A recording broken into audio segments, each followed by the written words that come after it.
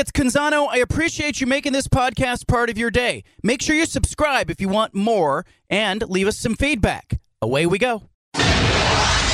Initialize sequence. Welcome to The Baldcast, a production of John Canzano's Bald-Faced Truth.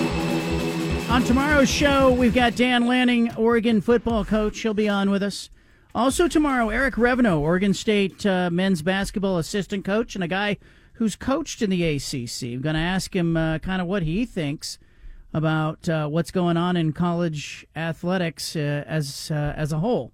Nike, always an interesting character and company in our footprint. Demi Lawrence is a reporter who does a fantastic job on behalf of the Portland Business Journal, covering sports and business. Demi joining us now to talk about Nike and some other things. Thanks for making time. Yeah, no, thanks for having me, John. Give me an idea with this Nike story. What is it rooted in? Why does this become a lawsuit? How does this end up crossing your radar? Yeah, so about in 2018 is when the lawsuit was filed on sexual harassment and pay inequity allegations. This was around the time we saw some stories from the Wall Street Journal and other outlets like that coming up about Nike's workplace culture, some place calling it a boys' club and things like that. Came up on my radar because I cover all of the footwear apparel companies here in Portland. So this was a major lawsuit that when I came on about a year and a half ago to the Business Journal, that was just kind of the bread and butter of what the position would be covering, a big part of it. And yeah, it's been ongoing since then, a bunch of twists and turns. And the latest filing that I reported on today was about media groups, including my paper, the Portland Business Journal, and a couple others, intervening on the lawsuit to get some more information that Nike was protecting under its sealed protective order. Ultimately, the filing that came out today was from Nike's lawyers saying various reasons why they don't believe that additional information should be, taken out of the seal. Yeah, basically, they don't want this unsealed. They would like to keep it private. Give me an idea, because I do know some people who worked at Nike, and I noticed that there was sort of this exodus of women who were vice presidents or leading divisions who were kind of leaving the company. And are we talking about a cultural issue at Nike as this lawsuit pertains to, or is it just a few bad actors? What are we talking about? Well, John, I guess it depends on who you ask, right? But if you're talking about both sides, there are kind of several sides to this. Nike says they don't want this additional information, which mostly consists of the names of some of the folks who were involved, whether they were alleged assailants or alleged victims. They don't want those names to be made public. They say for privacy reasons. In the filing they use the term media circus. They don't want it to just become this big thing where these folks' dirty laundry, for lack of a better term, is just aired out to the public if it turns out from the legal proceedings that these allegations are false. Now, if you were to ask the people who are on the side of these women who have filed this lawsuit, it could be argued that Nike wants to protect these alleged assailants if it was proven that they ended up doing some of the things that are alleged. But it is in terms of culture. There was a filing for class action certification, which definitely shows that the plaintiffs think that it's more than a few bad apples. That class certification was denied, and that denial was upheld. But I do know the plaintiffs plan to appeal that, but I don't think that'll be coming anytime soon. So I do think it is a culture issue, just from A, as long as it's gone on, and B, from all the things that I've heard from a bunch of different people about working there and about being a woman there. But again, it really depends on who you ask.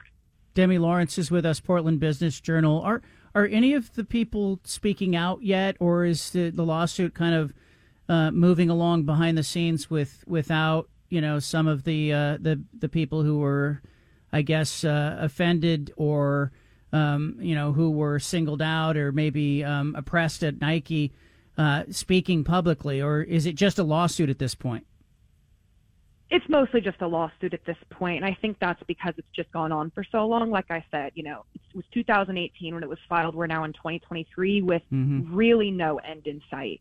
So, for the protection of the lawsuit and for the folks involved, not a lot of people are speaking out, which is totally understandable. But back in 2017 and 2018, when this really was, dug up and brought into the central face, There was a lot of people speaking out about it, but whether or not people choose to do that now, again, the class action certification denial kind of throws a wrench into some things as to whether or not folks choose to speak out on their behalf, because beforehand, they could be part of the class action, but with that kind of not necessarily in the forefront anymore, those things are kind of muddied a bit. Media circus. I just love that that's thrown out there. Like, it would be such a circus to find out, some of the stuff that went on behind the scenes. We're talking to Demi Lawrence, Portland Business Journal. Give me an idea. What's the next step in this lawsuit? Oh, gosh, there's so many next steps because we have so many moving parts, right? Of course, you have the plaintiffs and defendants, but you also have the media interveners who are also on this case. So right now, based on the filing that came yesterday, we are waiting on the judge ruling on this renewed motion for an intervention from the media companies. And again, that was filed because Nike wanted to keep some things under seal that these media companies, including mine, believed needed to be made public. And so we're going to wait on the judge's ruling on that. We're also waiting, like I said, for class certification appeal. I've spoken to the lawyers for the plaintiffs. They've said they plan to appeal, but there's really no knowledge on when that's going to happen, and not really any knowledge on when it's going to be heard. But because of how long this has gone on and what I have talked to with the lawyers for the plaintiffs, they remain confident. That's why they keep going with this case. So really, it's kind of a lot of moving parts. And right now, we're just kind of waiting for the judge to rule on what they think is best as far as immediate intervention, and then possibly class certification to come much later down the road. Great stuff. Great work on that. We'll continue to check in with you. I want to pivot a little bit to another story you've worked on. It's sort of the relationship with the Thorns and the public trust, everything that we have learned in the last couple years about the environment with the Thorns, the coach, and the ownership situation with Merritt Paulson. What happens on the Thorns side? They're trying to rebuild some trust with the public. How are their efforts stacking up in your mind? Yeah, I'm so glad you wanted to talk about this because this has been a story that's important to my heart. I was born and raised a female athlete. I played softball my entire life as a kid, so my heart is near and dear to this. And as far as where things are at with the Thorns and the efforts that have been made to rebuild trust, I did a cover story a few months ago about this, and what I really found from it was that the efforts on the Thorns, I think, are really there, and they mostly align with what best practice says. I spoke with somebody who works with these kinds of situations where, there needs to be trust rebuilt between an organization and the public. And I spoke with a guy who works on that and kind of told him what the Thorns were doing, some of the things they're doing. They hold a lot of team and fan forums to discuss certain topics, whether that topic be about rebuilding the trust we're talking about here or just generally about the season, right? And it also helps that Merritt has said that he plans on selling the Thorns. I've been told that sell is imminent by the end of the year. They put together an accountability website, which, albeit hasn't been updated since October of last year. Fans are a little bit upset about that, but it does detail all the things that they have done, which includes hiring a VP of Community and Social Impact. Dr. Beavers has been with the Thorns, I think, for most of this year, working with a local firm, Workplace Change, to do organizational assessments, new player and fan feedback mechanisms, new ways for fans and the players to really tell the club how they feel or if there's any concerns they need to raise. And so the efforts are really there. I just think the issue lies in communication. I just really think that because a lot of these issues stem back to Paul Riley many, many years ago, that some of these issues for folks within the Thorns are old, whereas these issues for the public are only as of knowledge of the last few years, specifically as of last October when we got the Yates report. So I think there's just not necessarily communication to fans there as to what they're doing. I think maybe they just expect fans to take it at face value, when what I'm hearing from fans and best practice is that these organizations need to communicate effectively exactly what they're doing, how they're doing it, and keep fans updated. And that's just something that, unfortunately, I don't think is happening, even though they are doing the work that best practice says they should. Yeah, and it's really interesting to see, as the Timbers make a personnel move with their coach, Giovanni Savarese, right. Merritt Paulson's quoted in the news release, and I kind of went, ooh, how is that going to be received? And so as much as the Timbers and the Thorns want to separate these entities, I still think people see Merritt Paulson involved and look at it and go, ooh, I'm not sure how I should feel about this. Yeah, well, let's be very clear that Paulson still owns the Timbers and doesn't have he hasn't expressed intent up to this point to let that go, only the Thorns. So still at that point, he's still involved at that point. And so, it's interesting because the Timbers and the Thorns do have similar fan bases. They're essentially the same, different sides of the same coin. And so I think it's a great question to ask kind of how that relationship is going to go, and personnel changes specifically with the Timbers. It's just a very interesting time for the club as a whole, because yes, they're two different teams, but they play on the same field. They're organized under the same umbrella, and what happens to one does in turn affect another. Demi, I really appreciate your work. I appreciate you spending some time with us. We'd love to get you back on as things develop. Demi Lawrence, Portland Business Journal. Thank you. Thank you. There she goes. Good stuff. Just rich. Good reporter doing good work, for the Portland Business Journal on the sports business beat. I'd love to get her back on and talk to her more as this stuff develops. Nike certainly has some questions it needs to answer. I find it interesting that they are expending so much effort and energy to try to keep names out of the public. I don't believe for a second that they're trying to protect the people who have essentially been whistleblowers. I think they're trying to protect executives. Secondarily, Timbers and the Thorns, long road when you're trying to rebuild trust with the public. And I think it's going to take time, and it's going to take consistency, and it's going to take the organization being as transparent as it possibly can, both organizations, in order for people to go, okay, it's all right, I can trust this, I can feel good about wearing these jerseys and being at games. Coming up, our big splash. Leave it here. I've got a whole bunch of guests who want on the show, and I'm trying to figure out, this is kind of like Grand Central Station. We've got Josh Newman, who covers Utah football, coming up top of the hour, 4 o'clock, to talk about Pac-12 football season, where Utah's mindset is. Will Cam Rising be the starter? All of that stuff at 4 o'clock. 4:24 will be John Papadakis, former USC football player, team captain, Tony Bennett-like crooner, restaurateur, booster. He's a guy who played in the Pac-12 years and years and years ago. It's probably the Pac-8 back when Papadakis was playing, and he's the father of Petros Papadakis, the broadcaster on FS1. He's always a great guest, a lot of fun. 4:24, be here. Now, I just got a note. DJ Uyangalele wants on the show. I'm trying to fit him in, possibly in the 5 o'clock hour today. If DJ makes the 5 o'clock hour, he will join us. Otherwise, DJ likely on tomorrow's show, along with Dan Lanning, University of Oregon coach, on tomorrow's show, along with Eric Reveneau, the basketball assistant coach at Oregon State, on tomorrow's show, along with Nick Carlin-Voigt, University of Portland men's soccer coach, on tomorrow's show. We got a whole bunch of interviews that we got to clear, but here's my thing, guys. Like, I don't like to do interviews just to do interviews. Every single one of these interviews that I have coming down the pipeline on the show, I really want to do all these interviews. Are we okay having that many interviews on the show in the next 2 days? Well, I think, yeah, because it's the quality of guests. If it was just quantity over quality, I'd push back on you a little bit. But like all these people that you're having on, like they have important stories to tell, or like it's an important thing to hear that's coming up soon. So I'm fine with it. I'm fine with having these type of guests on because it's just the quality of them, John. We don't need quantity. We need quality. I also want to give away some Mariners tickets. We will give those away on today's show. Shall we give them away maybe in the 4 o'clock hour? That would be a good time to give them away.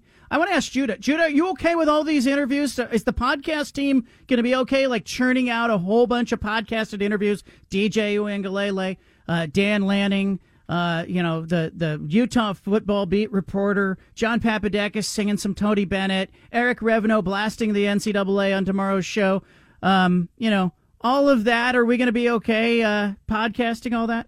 Yeah, I'm seeing big smiles on the interns around here. They live for this. They live for this. Extra work. More podcasts. It's the best. No, Steven's right though. The quality, the time of the year, it all fits. Anthony Gold, Oregon State wide receiver, he wants on next week. He's going to be our Jamba athlete every week that we bring on to talk about the season, and he'll be our guy. And again, we've gone from Jaquiz Rogers to Sean Mannion to Isaiah Hodgins to Jaden Grant and Jack Coletto, and we've just continued to have Oregon State football players who want to do that Jamba interview every week. And thanks for Steve and the team at Jamba for sponsoring that. But should be really good. I'll have an answer back from DJ shortly. Can I just say, last night I literally had a dream. DJ Uiagalelei on a play action deep ball to Anthony Gould for like a 70-yard touchdown. Brought to you by Jamba. Brought to you by Jamba. That is going to happen at least 8 times this year. Book it. Like that. That's the offense. They're going to be so good at running the ball, and then whenever they want, they can lift the lid with DJ to Gould. It's going to be awesome. Gould can run. Yeah, fly. He can fly. I'm kind of looking forward to at Oregon though too. Troy Franklin and Bo Nix. That's going to be a thing. It will. It will. That week 2 game. I was talking to Steven about it today. It's going to take a lot for me not to pick Texas Tech. They're a good team. That's like a 7-win team playing at home in the Big 12 footprint. And I think it's more than 7. You think so? Yeah. And Oregon's got no proof of performance on the road. Do you think Oregon will be a favorite in that game? We were literally just talking about this because the betting lines come down to Oregon -3 right now. And I was just telling Steven, I was like, do you think by the time the game kicks off, will Oregon still be favored? I don't think they will. I think that line swings through 0, and by the time everybody realizes the caliber of opponent Texas Tech is, they are going to be the home favorite by the time that game kicks off. Well, the question I have is because there are questions with Will Stein. I know that he's a very smart, young offensive coordinator. But is there anything from the Portland State game that we're going to learn from the offense, from the offensive coordinator? Because if not, which I don't think there is, I don't think you think that there is, like the first example we're going to see is in a road environment in Lubbock, Texas, against a solid Big 12 team. That's your debut. Is that performance? It's going to be a tough one. Like that is a tough performance. Texas Tech, a really big defensive line, like bigger than Georgia. Like, it's going to be a tough matchup, and to have no proof of performance going into that game, I don't know. I'm going to have some questions about it. Their over-under, Texas Tech, is 7.5 wins. I'm going to go under. I think that's a 7-win team. I think Oregon gets them in Lubbock. I don't think it's easy. I think it could be a hell of a game.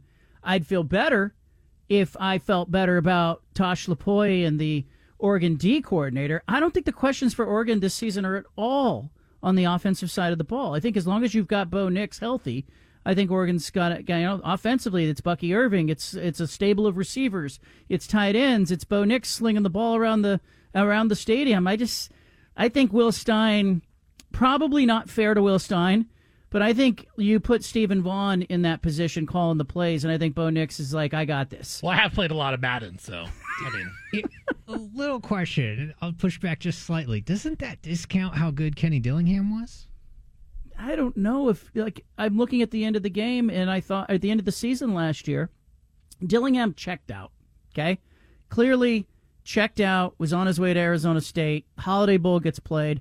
Bo Nix is calling the plays down the stretch, or at least has the approval. And the more I talked to Dillingham last year in the second half, I kind of wondered how much of the offense was Dillingham calling a play and then Bo Nix getting out to the line of scrimmage and making sure it was the right play or changing it. And I think that happened more frequently than not. And I think Dillingham was fine. I think Will Stein's fine. But I think when you give any coordinator who's worth a damn a really good quarterback, they're going to look really good. And so I feel like offensively, Oregon's going to be all right. I'm not worried about them. But I have Texas Tech to be like 5th in the Big 12, 6th, right in there with Baylor and UCF, kind of in the middle of the pack. And they're not Texas, they're not Oklahoma, they're not Kansas State. They're in that next group. Maybe not even TCU. I think TCU is going to finish in front of them. But I think Texas. I mean, a tough environment, tough to go on the road in college football. And questions about Tosh Lapoy, the defensive coordinator. I don't think he ever adjusted last season. I was really puzzled last year when Washington showed up at Autzen Stadium and threw the ball and never ran, and Oregon never adjusted. And then I was puzzled equally at Reser Stadium in the Civil War when Oregon State ran, and Oregon never adjusted. And it was like there were no threat to run, no threat to pass, and there was no threat to adjust. And so I need to see that. And you're right. You're not going to get it in the Portland State game. I don't even know who Texas Tech is opening with. I don't know if we're going to learn anything about them. At Wyoming. Okay, so they're 1-0. But at least it's a test game where you have to go on the road and play a little bit. They were 8-5. They were 5-4 in conference last season. And you're right. They're picked 4th in the Big 12 this year. They're picked 4th? Yeah, in the media poll. I bet you. I don't even think they're going to get there. I think they'll be about 5th or 6th. Add Lubbock to the list of Tulsa and Tampa. I'll be in Lubbock. And all of John's favorite places and that on earth. Boarded up old town in Texas. How many different trains do I need to get on to get to Lubbock, Texas? Am I getting there in a stagecoach or an Uber when I get off the airplane? Here we go. There he goes. I like that. There he goes. Here we go. Yeah. Here we go. Shotgun. Get your cowboy hat ready. Get going. I'll have a cowboy hat like Coach Prime. All right, coming up, we're going to Salt Lake City. Who's going to play quarterback? How many games will Utah win this season? Who's circled on the Utes calendar? We'll find out.